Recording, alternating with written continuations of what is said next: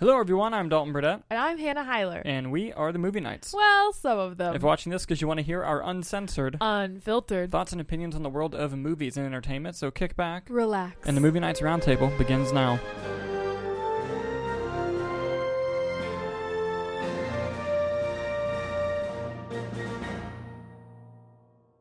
Well, as you guys can see, Nick is not here today. He is on a little vacation with his girlfriend, Morgan. Love you, Morgan. Yes, they are awesome. They're on a little vacation. And so we have Hannah filling in today. Thank you for coming on. You're welcome. I'm happy. It's big shoes to fill. Yeah, it was a long trek from the other room. It was. You know, I feel like I'm always hibernating in there. Yeah. So it was a really big ask to get me to come up here. I know. We had to sign a lot of contracts. It was a whole thing. But we made it. We made it. That is what's important. So we're going to kick off the show with the movie news section of our show, where we kind of dive into the trades and bring you, the people, the news of what's going on in the world of movies. Hannah, what do you got for us first? All right, so our first story for today comes from Deadline. Sony Pictures and 21 Laps have enlisted Andrew Barrier and Gabriel Ferrari of Ant-Man and the Wasp as the screenwriters for their buzzy feature Gnomes, based on the breakout horror short, following Sony's acquisition of film rights earlier this month in a competitive situation. The original film watches as a girl stumbles into the territory of a killer gnome tribe while out on her daily run, finding herself in grave danger after being lured in by its mysterious glowing mushrooms. Yes, so I've actually never seen the original short, but it sounds amazing, and I'm going to after this. And I believe the director of the short is going to be directing the feature, but they just got the Ant-Man writers to go on and do this, and I think this is great. Well, one, we know I love horror. Two, I love when people who make short films get to make feature films. You know, David F. Sandberg, Damien Chazelle, love those stories. And I am going to go watch the short, like I said, after this, but I thought this was just really interesting. Like, when I read that description, I'm like, I'm all about this. I haven't seen the short, so I don't know if it leans into comedy, if it's just straight up horror. I'm very curious, and I really, really want to see this movie now. What are your thoughts on this whole thing? I feel exactly the same way. As I kept reading, it kept getting more and more insane, but in the best way. I feel like since Megan has come out, not directly Megan. What? Malignant. Sure, I guess we'll say Malignant. But my first thing that came to mind was Megan. But I feel like just off the walls, crazy horror movies are in and new, and I'm not mad about it. No, me neither. I am loving every second of it, and I think with this news, what I'm most excited about is Ant-Man and the Wasp. The writers getting another go, because I haven't followed their careers. I don't know if they've done anything really since, but good for them, and I'm really happy for the director of the original short film. I think it's going to be really, really fun. What do you guys think about the Gnomes movie happening based on the famous short with the Ant-Man and the Wasp writers? Let us know in the comments as we move on to our next story. Hannah, what do you got for us next? Our next story also comes to us from Deadline. Following his Oscar-nominated role in Minari and scene-stealing part in Nope, Steven Yeun is continuing to show his range as he is now looking to add a Marvel movie to his resume. Sources tell Deadline Yeun is set to join Marvel Studios' Thunderbolts in a part that is not only significant to the film, but could also play a role going forward in future films of the Marvel Cinematic Universe. Yes, this is exciting for many reasons. Mostly, I love Steven Yeun. I still am not fully caught up on Minari. I've only seen bits of it. I haven't finished it, which is and I hate when I start a movie and can't finish it. It was not on purpose. And but I loved him in The Walking Dead. I loved what other performance did I see recently? Oh, Nope. Loved him in Nope. Thought he was an excellent addition. He's a fantastic actor. So I'm happy when an actor or a performer I really love or I think really deserves it gets into the MCU, because it's not only is it a paycheck, but it's man, you are in the pop culture zeitgeist. I mean, he already was a little bit, but still. And according to the article, playing a role that's integral to the MCU, that's exciting. It's not just going to be one of these one-offs I did a Marvel movie one time. Apparently he is in it. There's some speculation that he might be playing Sentry, which is a Superman type character in the Marvel universe. I'm about it. Granted, this is not confirmed. It's just a rumor going around. But whatever character he ends up playing, I'm excited for Steven Yeun. I think he's great. What do you think about this? I could agree more. I love him. Nope was incredible. Like, he was a supporting role, I would say, but he's, like they said, stole the show. Like, he absolutely killed it. And, you know, I think he's, whatever, you know, role he ends up playing, whether it's a hero, a villain, whatever, I think he's got the range that, you know, whatever they put him in, he's going to be able to kill it. I also just love that Marvel is collecting these, you know, really great actors. Like, I mean, I feel like they've always done that, but it just, you know, they have they care about adding talent to these movies, and for the rest of these phases that they're doing, like they said that this is going to be like a huge role that could go on probably multiple movies, and they're putting someone as good as him in it. It just is nice to see that they're, I don't know, making an effort.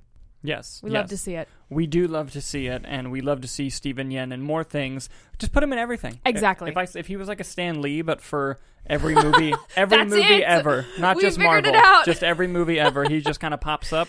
I would love that. It's like, where's Waldo? Like, you're watching a movie and you're just like, where's Steven Yeun? Where's Glenn? Where is he? Yes, that's. But he has to wear the hat from Nope. He does. That's He has to. Or else, what's the point? Exactly. What is the point? I'm all on board. Yes. What do you guys think of Steven Yeun joining Thunderbolts and potentially more stuff in the MCU? Let us know as we move on to our next story. Hannah, what do you got for us next? Our next story comes from Variety.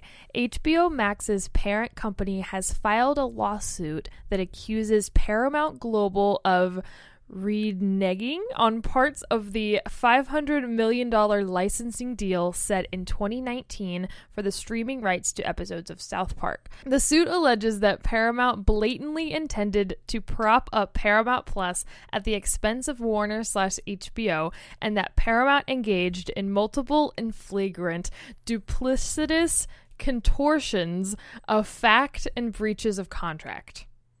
Yeah, so this is quite a big story, and it's not directly movie related, it's more of a TV show. However, one, this is all of entertainment news, so get fucked if you don't like it. And two, this could lead to bigger implications in the wide world of movie news. So basically, if you dive into the article, I'll kind of give you the spark notes. HBO Max and Warner Media signed a deal with Paramount, who had made a deal with MTV to get streaming rights to South Park. And as part of that agreement was about 3 seasons of 10 episodes each. They've gotten maybe 10, 11 episodes total from that agreement. And Paramount Plus has gotten like 4 original movies. So basically what HBO is accusing them of is, hey, we paid all this money to license this property, and you told us we'd be getting a certain amount, but instead of giving us that amount, you're using it for yourself to prop up your own service with the money that we gave you. Yikes. That's not good. Now, Paramount alleges, of course, that... Oh, I killed Tobey Maguire. No! Paramount alleges that, of course, that it's false, that they're full of shit, basically, in layman's terms, and they're going to be fighting the suit. But what I think this is indicative of, especially with it coming from Warner Media and HBO Max, is we've seen Zaslav and HBO Warner's do this move where they are...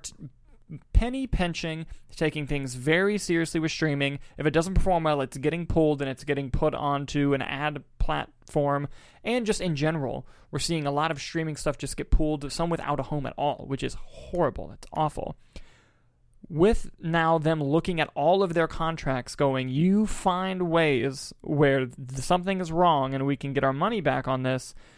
I think it speaks a lot to the leadership over there and kind of the direction they're going. What are your thoughts on this big hole rabbit hole, and will you finally watch South Park because of it? No, I will not watch South Park. But they wrote Book of Mormon. I do love Book of Mormon. Then you would love South Park. I don't think so. I think it's 1-to-1. No. I think it's 1-to-1. I think you should at least watch the movie, the original South Park movie, like the bigger, longer, uncut movie. It's fantastic. I think you'd like it. I'll think about it. There's musical numbers in it, if it helps. Okay, you should have led with that. There you go. There you go. Then now I'm interested. Okay, perfect. We'll see. Maybe I'll watch it. No, that's, thank you for explaining that. I don't really have a lot of context, when it came to this, but, very interesting that we're getting, so particular with every single streaming service, this and that, and it's weird that with how many streaming services we have now, the picking and choosing of different content and what goes on what platform, and I don't know, it just feels very like nitty gritty. So this is just an interesting evolution of the streaming wars, if you will. I'll be interested to see what happens in the end. Yeah, no, it's fascinating, and I wonder if we're going to see more stories like this pop up, especially with like bigger IP properties and stuff like that going forward. So we'll have to see. And I think, I don't know this, I think what Paramount's argument is going to be is you paid for the South Park library, which can be seen as more valuable than the new stuff. Interesting. I think that's what they're going to go with. Personally, I don't know this, but I think that might be the argument that they lead with. Anyway, guys, crazy lawsuits going on. What do you guys think about this? Please let us know in the comments as we move on to our final story, and I'll introduce this one, and it's just because the SAG Awards happened just yesterday at the time of this recording, and the Oscar race is really shaping up. It's my favorite time of year, and on the next show when Nick is back, that's gonna be our Oscar predictions show. It's my favorite show of the whole year. I'm so excited.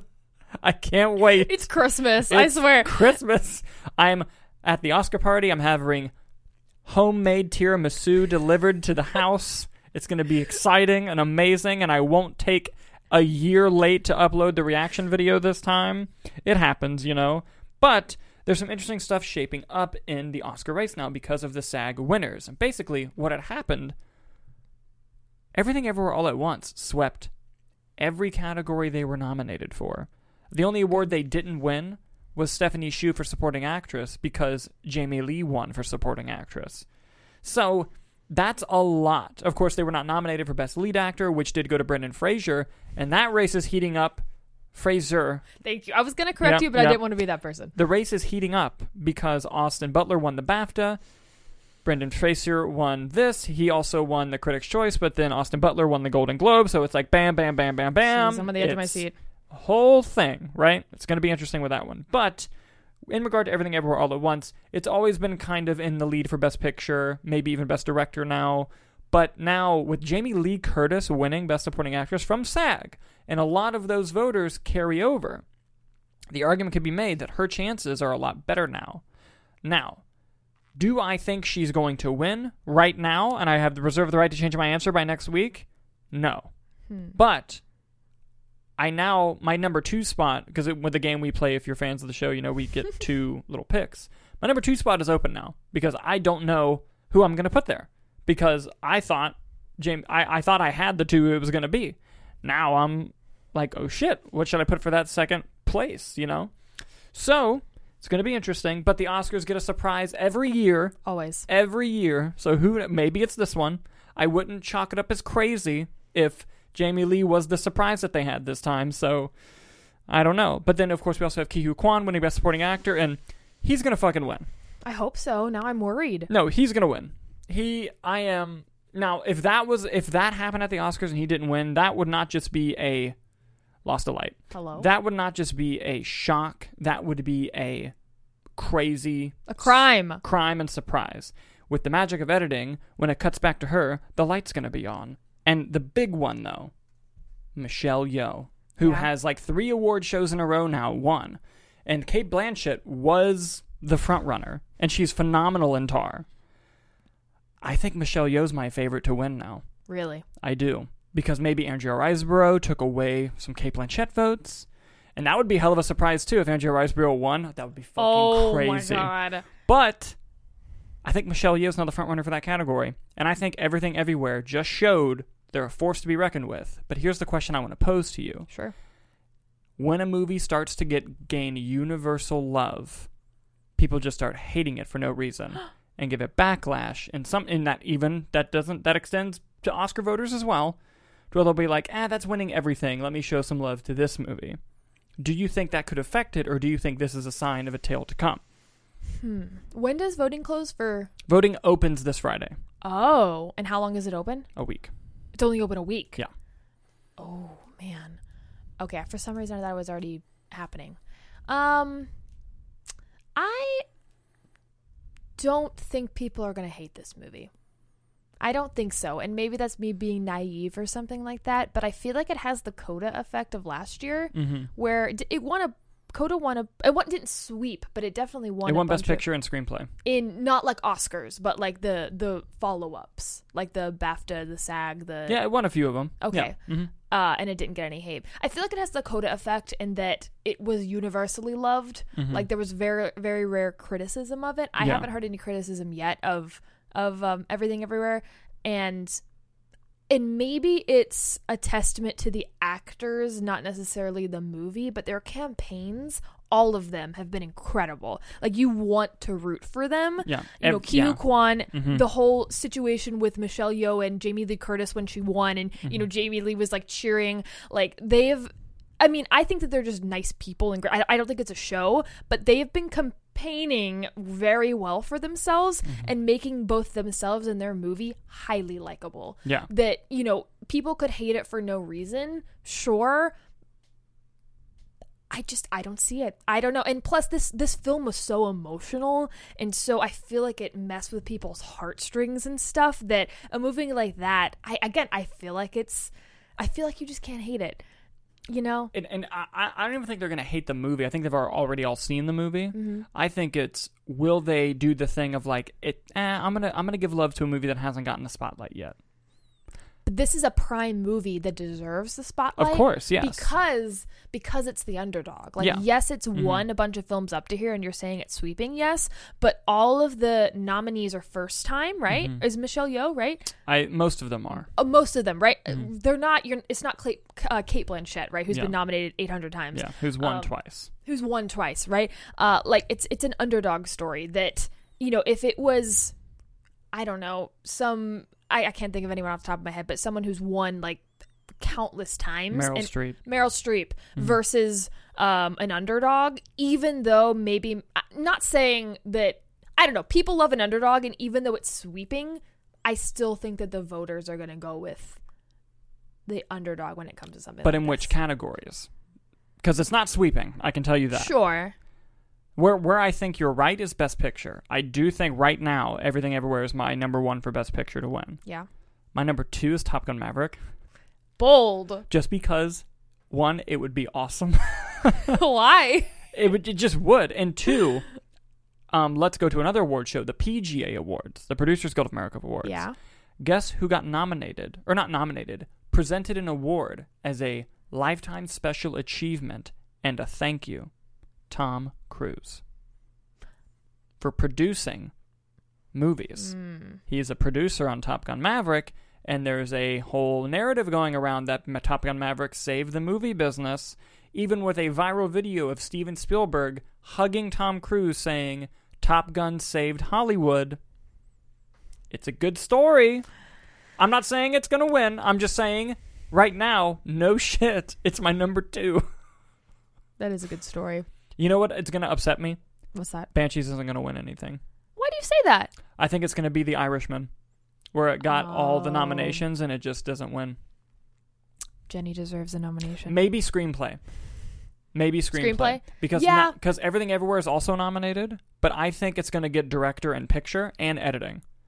And I think maybe as like a good job to Banshees, they're going to give it screenplay. Yeah. You think Colin Farrell has a chance?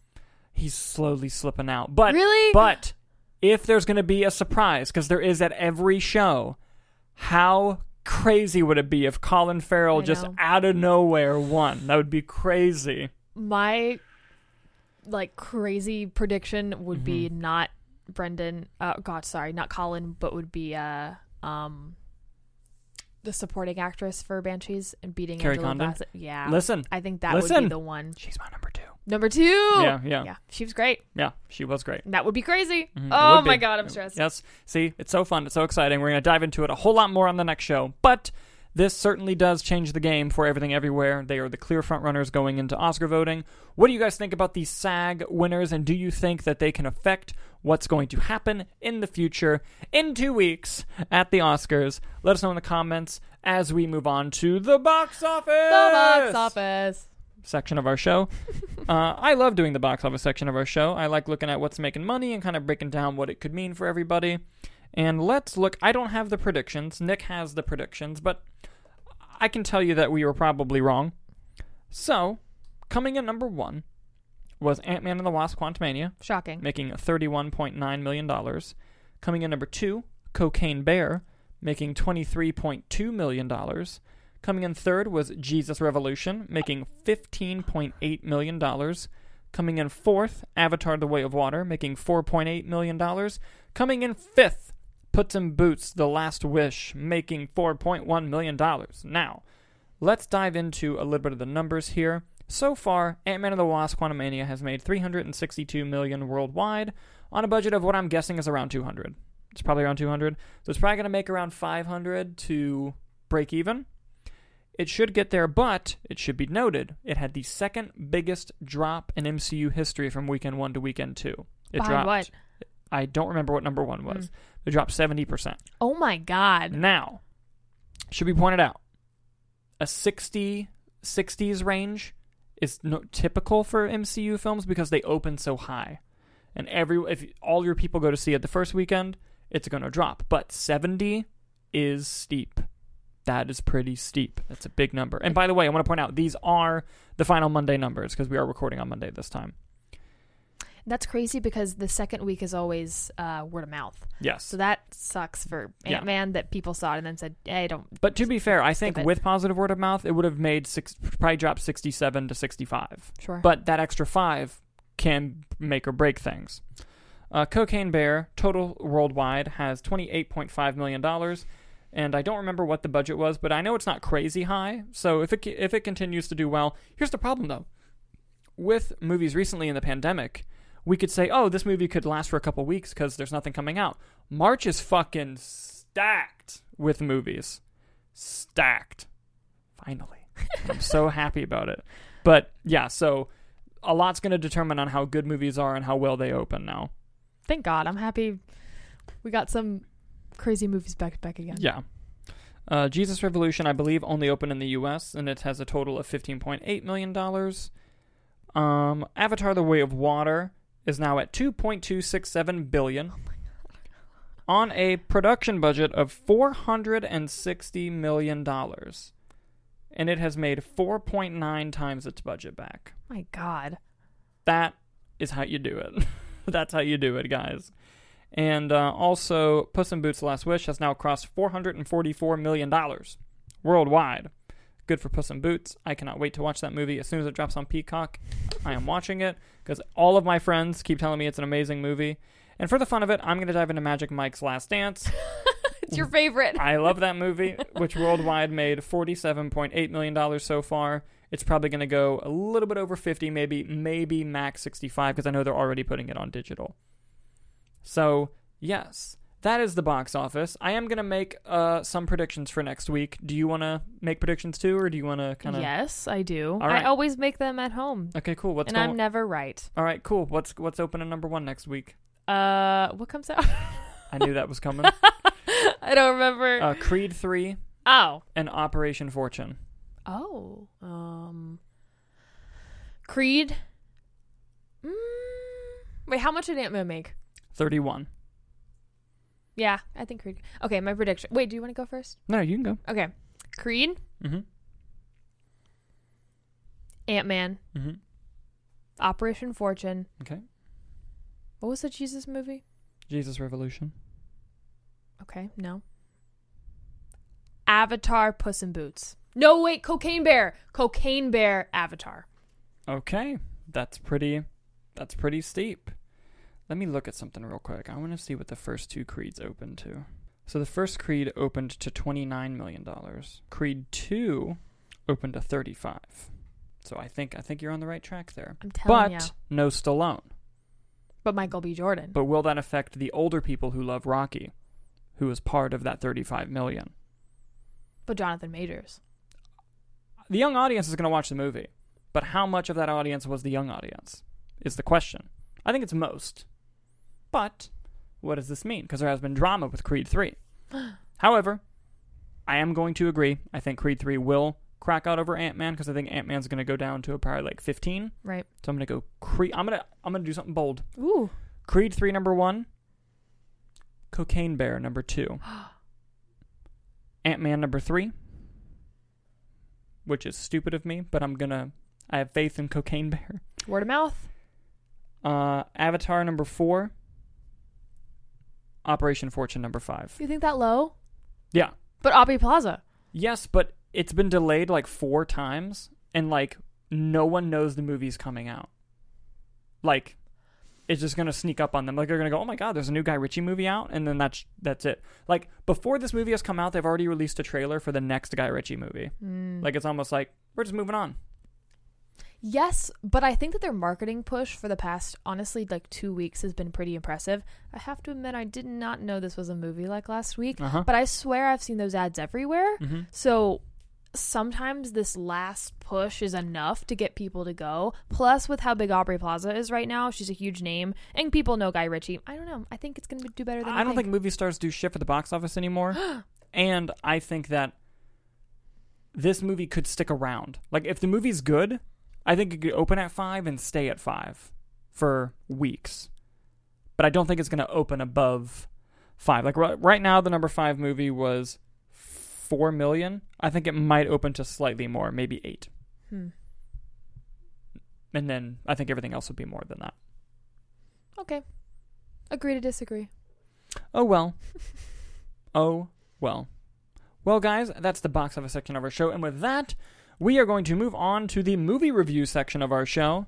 And this time, only I've seen the movie. Wait, no, you saw Cocaine Bear. Yeah, I did. I had a moment of like, wait, I was there. What movie did you see that I didn't see? I loved Cocaine Bear. That's the review. Fade to black. That's it. I don't know. I don't know why I forgot you were there. You're saying I'm forgettable? No, I'm just saying most of the time we go to movies, I just look over and you're... That is true. I do fall asleep during every movie. Like, whatever. But yes, Cocaine Bear, directed by Elizabeth Banks. I liked it.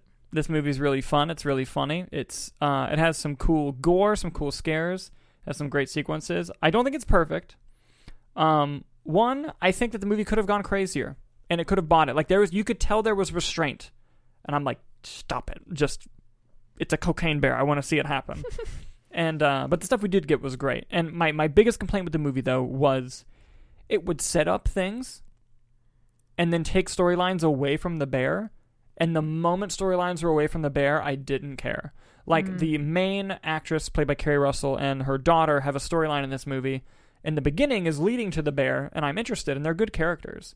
But then the storyline goes away from the bear, and I'm like, I don't care about the lead people in this movie now. I just want to go back to this bear and see what this bear is up to. And I think there was like a point in the script where it could have been fixed. I'm not going to spoil it, where the mother discovers somebody in a tree. I think if her daughter was also there and the storyline kept it with the bear, I would have been more interested in it. I was speaking to a friend at work, Sam, who's also a writer, and she said, I feel like I would have cared about the daughter storyline if if we saw the daughter get injured, or if there was some sort of like physical disability to like, because the moment like you see stuff in the movie that it lets you know pretty early on that the daughter's not hurt. Like, mild spoilers, you see like she's leaving a trail, and it's like the moment you see that, it's like, oh, well, the kid's fine, you know. So it's like, what's the point of this? And I think that it could have gone better back into it. And there's a lot of characters and a lot of storylines in the movie. A lot of them could have been consolidated because there is a lot going on for a movie called Cocaine Bear. However, some of the storylines were amazing. I love everything with Alden Ehrenreich and O'Shea Jackson Jr. I loved that whole storyline. I thought they were great, especially Alden Ehrenreich. I thought he was excellent. I love him as an actor. Ray Liotta, rest his soul, was really funny and did really well. Oh my gosh, the actor from... Oh my gosh, I'm forgetting one of the actors' names who did amazing, and I have to see who it was. 1 second. Isaiah Whitlock Jr. He did amazing. He played the police officer. Oh, yeah. He was amazing in the movie. I also loved the fact that the guy from TikTok was in the movie, Scott Seiss.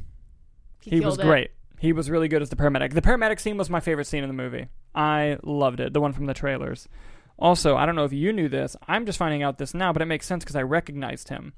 The park ranger, dude, that was the guy from Modern Family. Jesse Tyler Ferguson. Yes, Jesse. Yeah. How did you not know that? I don't know. Oh my god. I didn't know when I was watching it. Like, he looked familiar. I'm like, oh, he looks like somebody. Just now when I was looking up the other guy. was like, oh, that's the guy from Modern Family. Yes. Fun. But yeah, overall, it's a recommend from me. It's not perfect. There's some story stuff. Yes, I'm complaining about story for the movie called Cocaine Bear.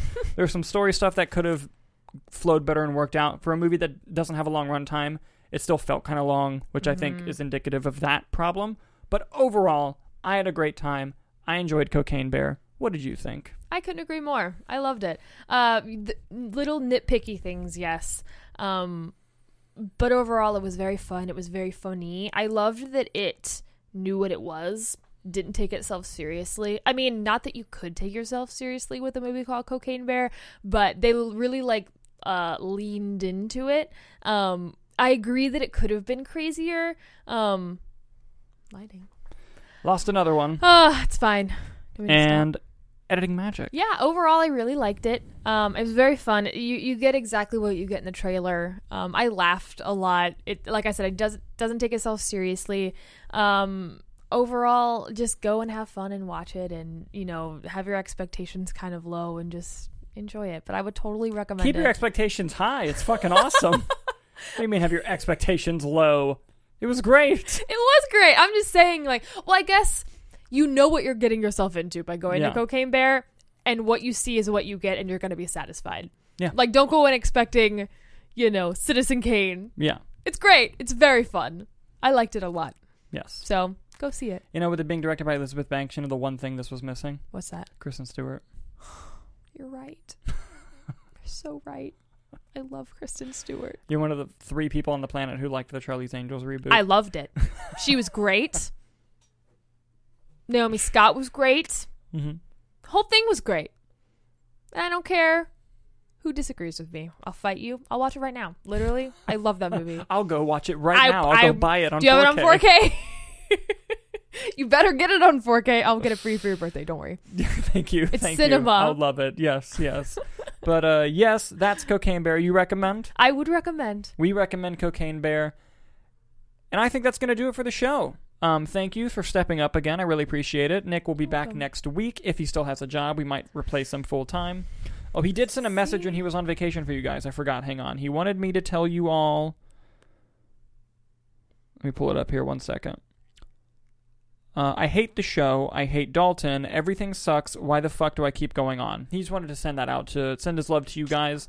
And so, yeah, that's going to wrap up the show for everyone. That's really sweet. Yeah, he really... It's from the heart. It's from the heart. Yeah, exactly. Man. So thank you guys so much for watching, and we will see you next week.